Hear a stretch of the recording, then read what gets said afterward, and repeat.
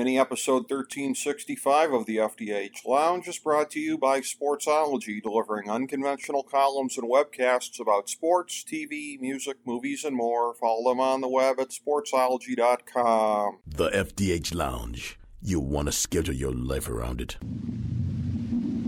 A long time ago, on a gloomy, wet Cleveland spring night, two men stand alone amidst the late-night drizzle. Their voices echo across the vacant station parking lot as they debate the merits of the great American radio show that have been missing for far too long. On that night, an idea was born. That idea became the FDH Lounge.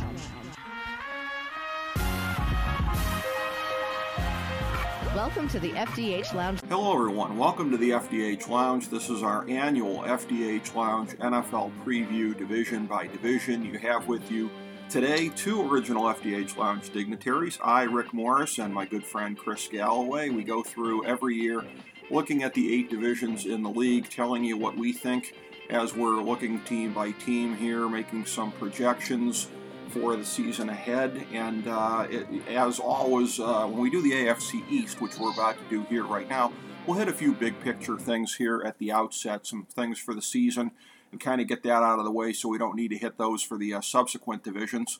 So, as always, if it's August, it must be that time of year to break this down with my longtime close personal friend, Chris Galloway. Chris, good to have you back in, my man.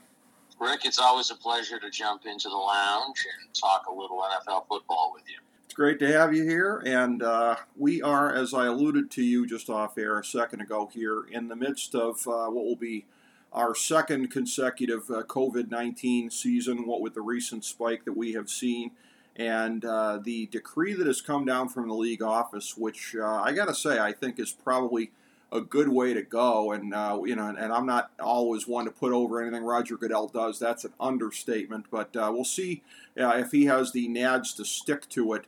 This decree that if unvaccinated players end up causing a team not to be able to play on a given Sunday, that team will forfeit their game. And I understand that it's a fairly decent prop bet out there right now of will there or will there not be at least one forfeited game in the league this year. And in looking at it and looking at how easily apparently the Delta variant can spread, and the fact that a lot of teams still have a significant portion of unvaccinated players, I will go out on a limb and say yes. I think there will be at least one forfeit this year if the league sticks to its guns on this. And rather than push back the season or anything like that, I think the league will stick to its guns. Now that we have an 18-game season coming up, it just gets that much harder to push back games as they did last year. And no games were pushed back a full week last year, although they certainly came close a few times. So what do you see when you look at the landscape, Chris? Do you think it could lead to possibly any forfeits this year and any kind of disruptions? Well, I think it could. But what I would say is I don't think it will. And, okay. And my reasoning is as such. They managed to get through and play every single game last year, and this is in a time before the vaccine was available. Yes. And so what I would say was this. Yes, there are some teams that are lagging in terms of vaccinations. Then there are teams like the Falcons today that announced that they reached 100%. You have teams like the Cleveland Browns who have said that they are now over 90%, which as of, at that time meant that at least 81 of the 90 players in camp were vaccinated, along with the entire coaching staff for the Browns. So that meant that there were 9 players at sort of the beginning of training camp that out of the entire staff and players, which is going to be close to, if you think of all the Browns employees and staff, coaches, and everybody, that's 150 people, and there's 9 that aren't. Right. So it's a very small percentage. My guess is that most teams are going to reach numbers up into that strata before the season even starts. And I think the interesting thing about the edict from Goodell and the league is pay careful attention to how it's worded. If an unvaccinated player causes an outbreak and a team is not able to compete, they will forfeit a game. Well, how are they going to determine an outbreak was caused by an unvaccinated player when to your point, vaccinated people are getting COVID via breakthroughs. Mm-hmm. So one, you've got to prove that an unvaccinated person caused an outbreak. What is the likelihood of an outbreak within a group of a bunch of vaccinated folks? I don't think it's likely in the sense of that it would get large enough and not be able to be contained with the protocols that NFL teams are putting in place. So I don't think you're going to see that. I think that the longer-term issue is going to be, as we push through the season and then maybe even as we get into next year, at what point are leagues going to have to acknowledge that everyone's, we have all our players vaccinated, all our staff vaccinated, and so we're testing, on an interval of every couple weeks or a week or whatever, and players are still going to end up getting this and playing with it and then being found after the fact to have been positive. Mm-hmm. At some point, there's going to be or have to be a realization that we're going to have to start looking at illnesses versus positive test results. And actually, this was a talking point that I read a little article from a British doctor and virologist who basically said, this is about a week or 2 weeks ago, he said, we have to start moving past focusing on the positive tests. As more and more people are vaccinated, we've got to stop obsessing over those numbers of who tests positive. What we need to focus on is serious illnesses, hospitalizations, and deaths. Stop worrying about positive tests and start focusing on those other numbers. And his point is that eventually, if we don't stop that, we've got ourselves in this sort of negative cycle of sort of fear-mongering. So you may have 100 positive tests, right? Mm-hmm. But people are vaccinated, so only 2 of them are seriously ill, right? So what he's saying is, the real focus should be, hey, 2 people are ill, not 100 like the media does now, 100 positive tests. So I think it's all these leagues are eventually going to reach a point where they have to start focusing on that. Is there somebody are there players playing that are positive, but if nobody's ill with symptoms, are we really going to start forfeiting games? How does that become different than players playing while they have the flu? I mean, everybody celebrates the Michael Jordan flu game, Right. And the flu kills people. So, these are the things that I think at some point leagues are going to have to start to wrestle with and move forward on. But I don't think there'll be any forfeits this year. I think the protocols teams have in place, and I think the vagueness of the NFL's language on this makes it more of an empty threat than a real threat, meaning how are you going to prove an unvaccinated person created an outbreak in a team that's 95% vaccinated or 100% vaccinated?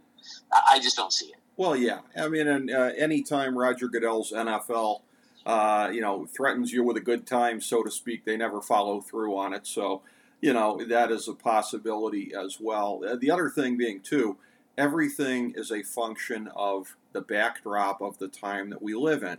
Having said that, it'll be easier to do what you're saying to do if we're not living in a climate where you have multiple states. Folks on our side of the spectrum don't much like to talk about what states they are, with overflowing hospitals, and you have field hospitals once again getting built certain places. I just saw one in Mississippi the other day in a friggin' garage somewhere.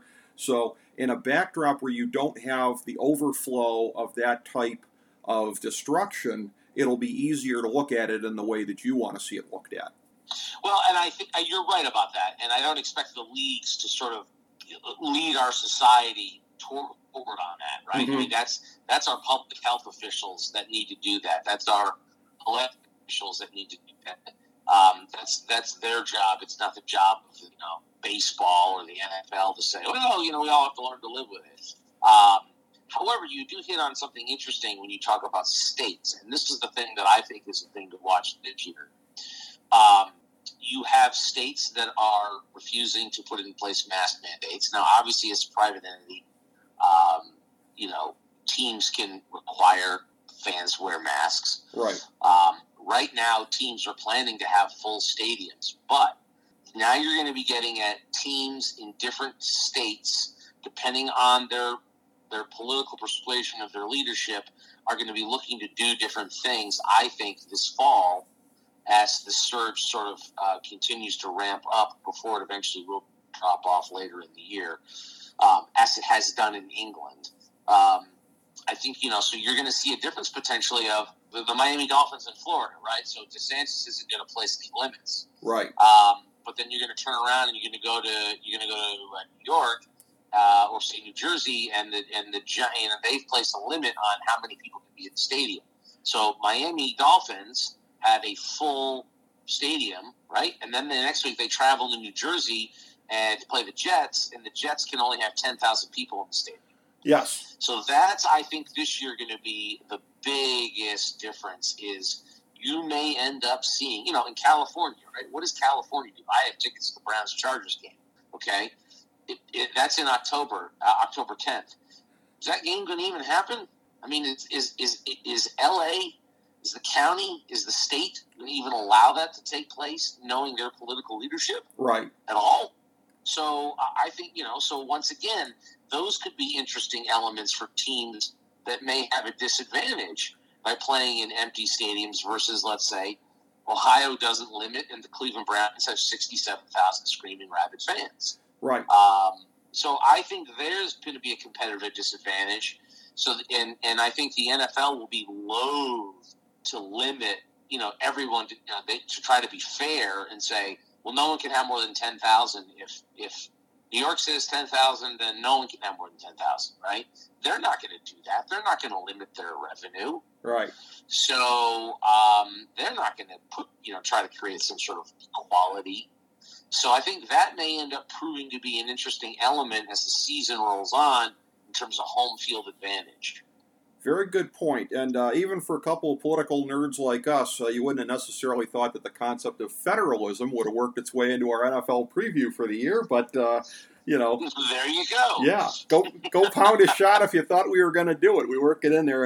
And by the way, Chris, I'm going to tell you, I think you are going to get to see the game that you want to get to see, because I don't think that by that point in time, Governor Larry Elder will stop you from going to see the Browns in that game.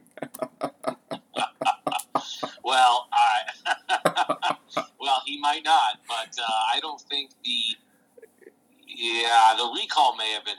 We'll see. Well, we shall see. I'm not exactly sure what the timeline is on that whole thing, but I don't know either. I have to go back and look at whenever old Schwarzenegger worked his way in there, but this, as I alluded to. I can't remember, and refresh my memory.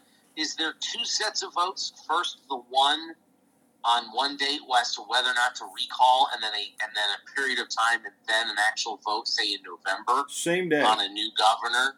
I can't remember how they worked it last time in California, whether it was all at once or whether it was, okay, we have a recall vote in September, and then we have the actual, okay, now we're going to vote for governor in November. Is that how they did it, or they do it all at once? All at once last time and this time, which is how somebody like Larry Elder could scrape through, a guy who would probably get 30% on the ballot in a regular gubernatorial election there. That 30% could put you over the top if you got a splintered enough thing on the other side. Newsom's going to have not too many, but at least a handful of people probably running at him from the left, which the people like me and you just, really got, makes us scratch our heads. But, be that as it may, that's how it's going to work out. And that's why Newsom is so panicked right now, because the thumbs down, or the thumbs up on the referendum to recall him throws it to that vote. And all right, so I have another follow-up question. Yes. And again, I probably should know the answer to this, but I probably just haven't paid enough attention to California. Okay. The mechanics of voting in the last 30 years the way I probably maybe should have. I don't know. Okay. So if I vote no to recall, do I still get a vote for a new governor? Or does the machine, turn off at that point? Like in a poll where they go, do you intend to do X? And you say no, and they go, thank you for your time. So if I say no on the recall, do I get to vote in the next? Do I get to actually vote, or am I done? Well, this is where common sense comes in. It has to be that you do get to vote, and here's why. because that would be, listen, you'd have Gavin Newsom screaming his head off if that was the case, right? Because all his voters are going to vote no, but then they're going to go and vote for him as a hedge in case it passes. So just the absence of Gavin Newsom screaming about how his voters are being disenfranchised tells us that that's the way it works. I will say, and as far as good point. Yeah, as far as inside jokes on this show, by the way, I do know that from a conversation one time, a party over at your place that you were having one time, I do know that a good friend of yours has a keen interest and expertise in California Republican politics. So, and that's a shout out, as I know he's probably going to check out this show, I hope. But anyways, as I said before, also 18-game season, so they have not yet worked it to where, and I think they may in subsequent years possibly work a second bye weekend, but as of maybe they won't though, because as of right now, I think this moves the Super Bowl to, I think, President's Day weekend, which I think, you know, for everybody that's always been whining all these years about how the day after the Super Bowl should be a holiday, well, then you would have your wish, because, you know, for at least some of us out there, we do get President's Day off. So there is that. It's going to be a longer season, obviously, with the extra game coming in, an interconference game, AFC, NFC. No thoughts, apparently, to trying to do rivalry-type games, like reviving the old ancient NFL Browns-Lions rivalry. The Browns get the Cardinals, which seems like a really random draw there, unless the league was thinking, hey, 2 Oklahoma quarterbacks who won the Heisman, which, knowing them, they probably were thinking that. But anything that you see as far as this season playing out differently because of the 17th game that each team is going to play? Well, I just think it's, you know, these coaches are all faced with the idea of trying to, you know, keep their guys healthy. They've got to play extra. They've got to figure out how to manage their rosters a little different. I'm surprised that the NFL didn't, you know, with an extra game, you know, they didn't move the roster from, like, say, 53 to 55. Mm-hmm. You know, I think there's certainly some voices within the NFL strata that would like to see some changes to some of these things. And, like, you know, why limit how many guys are available on game day, for example? Right. You know, if you got a 53-man roster, let the 53 be available. And hell, while you're at it, let the practice squad be available in the worst-case scenario on game day. That's true. Why limit game day? It doesn't make any sense.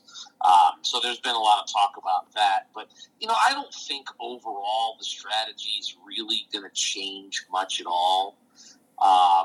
Just other than, you know, the challenge of managing your roster's health. You may see some coaches, especially earlier in the year during weeks, you know, have lighter practices. I mean, and they've already been moving in that direction anyway. I know in this preseason we're seeing a lot of teams just flat out saying we're not even playing our starters or the vast majority of our starters at all. And you and I talked about this last year with the lack of preseason games. You know, I warned this and you concurred about we were going to see a surge in soft tissue injuries in the first half of the year. You called it. The season, and by God, what did we see? Because you can you know, not play and quote unquote keep people healthy, but when they're not playing, they're not truly in game shape. And I think you're going to see the same thing this year. You're already seeing it now in these preseason games. You know, the soft tissue injuries, the hamstring pulls, those things seem to abound all over the place. So to me, it's really just going to be about health and how they manage getting through the season. Oddly enough, for a team like the Cleveland Browns, with a Week 13 bye, that may be one heck of a blessing, having such a late bye week. Could be. We've never seen anything like this before. And, that is going to be an oddity on the schedule, teams being off that late in the season.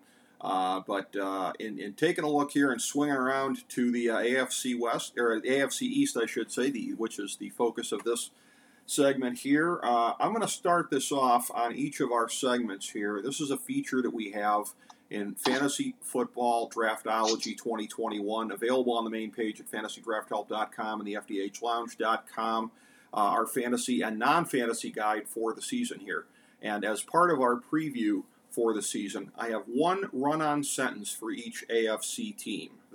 These sentences were crafted by me, so I'm going to use these sentences here to just kind of set the table for our talk on each of the divisions. On the AFC East, I'm going to read you off my 4 run-on sentences, and then we'll just kind of take the teams one at a time. Start with Buffalo. With a shaky running game and a few more holes defensively than most assume, they're still likely the top team in a tough division, but way overblown as a title contender. Miami. For all of the excessive questioning of Tua, now that his passing game weapons are upgraded, it is the questionable running game and a still incomplete offensive line that could relegate the Dolphins to second or third place. New England.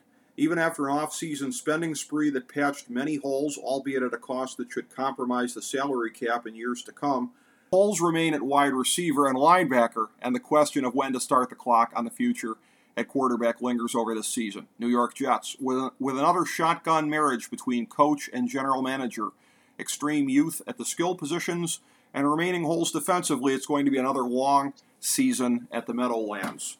So, in a broad sense, do you more or less agree with the assessments of those teams? Yes, I agree with the first assessment that a Ohio University journalism major writing a bunch of run-on sentences is hilarious. Very uncharacteristic clones. No, you know what? I agree overall with your assessment. Let me start at the bottom. Okay. Look, the Jets have a lot of holes. They've got a first-time head coach that does not have a proven track record. There's some questions about Zach Wilson. Obviously, he's a rookie. Rookies are going to struggle. So right there, that's a challenge. They, to your point, they have holes on defense. They have holes on offense. Although Wilson looked good in his first preseason start this past weekend, and that's against vanilla defenses. Nobody's showing him anything. Some scripted plays, etc. So it's hard. I mean, I'll never forget the excitement that people had over Deshaun Kaiser's first preseason start. And it was like, yeah, okay, so he threw for 200 yards and a couple touchdowns, no picks, great. Where did that go? So right. I would tell Jets fans the brakes so far. No matter what they do this year, the Jets were looking at basement status. This season in the AFC East. To me, the interesting thing is the second and third place. Yep. In the division. You've got New England third. I think that's reasonable. I think you could maybe argue second, and I say that because Miami, I look at last year and how many games Tua struggled in and how many games Fitzpatrick had to come in and sort of rescue them and push them to a victory. He's not around anymore, so it's totally on Tua's shoulders. And I'm still not sold on him. I know they've upgraded weapons, but to your point, they still have problems on the O-line. The run game is still questionable. Yes. And more than anything, this is a quarterback league. And I didn't see enough out of that young man last year to give me any confidence. Okay. Whatsoever. I like some of the pieces on Miami. I like their front office. I like their coach. Mm-hmm. But I wouldn't be shocked if the wheels fell off because Tua struggles. He loses the locker room. The coaches are frustrated because they don't have Fitzpatrick to fall back on, and things kind of fall apart there. I can see that possibly happening. And I can also see, a second-year player figuring it out, improving, and the Dolphins being fine and replicating their record from last year. It all comes down to, in my mind, to Tua. I just, yes, there's problems on the line. Yes, the running game is questionable, but it's all about Tua, and I think that's their biggest problem. And I think with New England, they were, not a horrible team, 7-9, despite the massive roster holes they had last year. They competed, which, speaks to their culture and the quality of the coaching. But I got to say, all the sort of excitement that the press has fawned all over the Patriots in terms of all the off-season spending, I don't know, maybe I'm old and cranky, but I seem to recall forever, every pundit always told you can't build a winning team just by spending grotesquely in free agency, that it never works. This was always the mantra, right? Like, you pick up one or two guys to kind of get you over the top if you're competing for a championship. You can't go out and build a whole roster by just going free agency wild. And that's what New England did. And how often has that ever worked, Rick? Well, how no. often has that actually ever worked, what they just did in this offseason? Yeah, hashtag 2019 Browns never forget. But I will say, though, as far as it goes, like, look at tight end. They went out and, like, mega splurged to get, probably the 12th and 13th best tight ends in the league, and now you have both of them at an enormous cost to your cap. I'm sitting here like, wait, what? Yeah, I didn't understand the spending. I thought it was a knee-jerk reaction by ownership and Belichick to Tom Brady winning a Super Bowl. Right. They'll never admit it, but that is not the way you build a franchise. And I got to tell you, my prediction long-term, let's say 5 years from now, is they're going to be in cap hell. They haven't drafted well in the last 6 or 7 years. No, they haven't. They've drafted very poorly. Yes. And I think what's going to end up happening is the quality of this roster is going to drop so much that they are going to find themselves potentially bottom of this division in a few years, because they will have gone on this strategy of trying to get through with free agents. They'll be in cap hell. They won't draft. And I have a feeling that it's going to this is all going to end badly for New England. Now, in one or 2 years, could they kind of make it work? Because they've upgraded a few spots, maybe. But I'm not exactly. I mean, is anybody sold on Cam Newton? I mean, right. The guy's washed, man. Right. He's just washed. And Mac Jones, I don't know if that staff, they're sort of old school in this regard. I don't see them starting him. No. At least, while Newton's healthy. Right. So Mac Jones is, not going to start till at least the second half. And if he's starting in the second half, that means the Patriots are not doing well. Right. So I'm kind of with you on the Miami and New England thing, and I think for both teams it really comes down to two different. It's Tua in Miami, and New England. It's can these free agents actually live up to the expectations that people have? And I don't think so. Right. So you probably have it right, but those two are very interchangeable in my mind in the middle of this division. Yep. They can go either way. They're both going to be middling teams. I don't think either one of them is going to make the playoffs. So, at the end of the day, frankly, other than fans of those two teams, who gives a damn? That leaves us with Buffalo.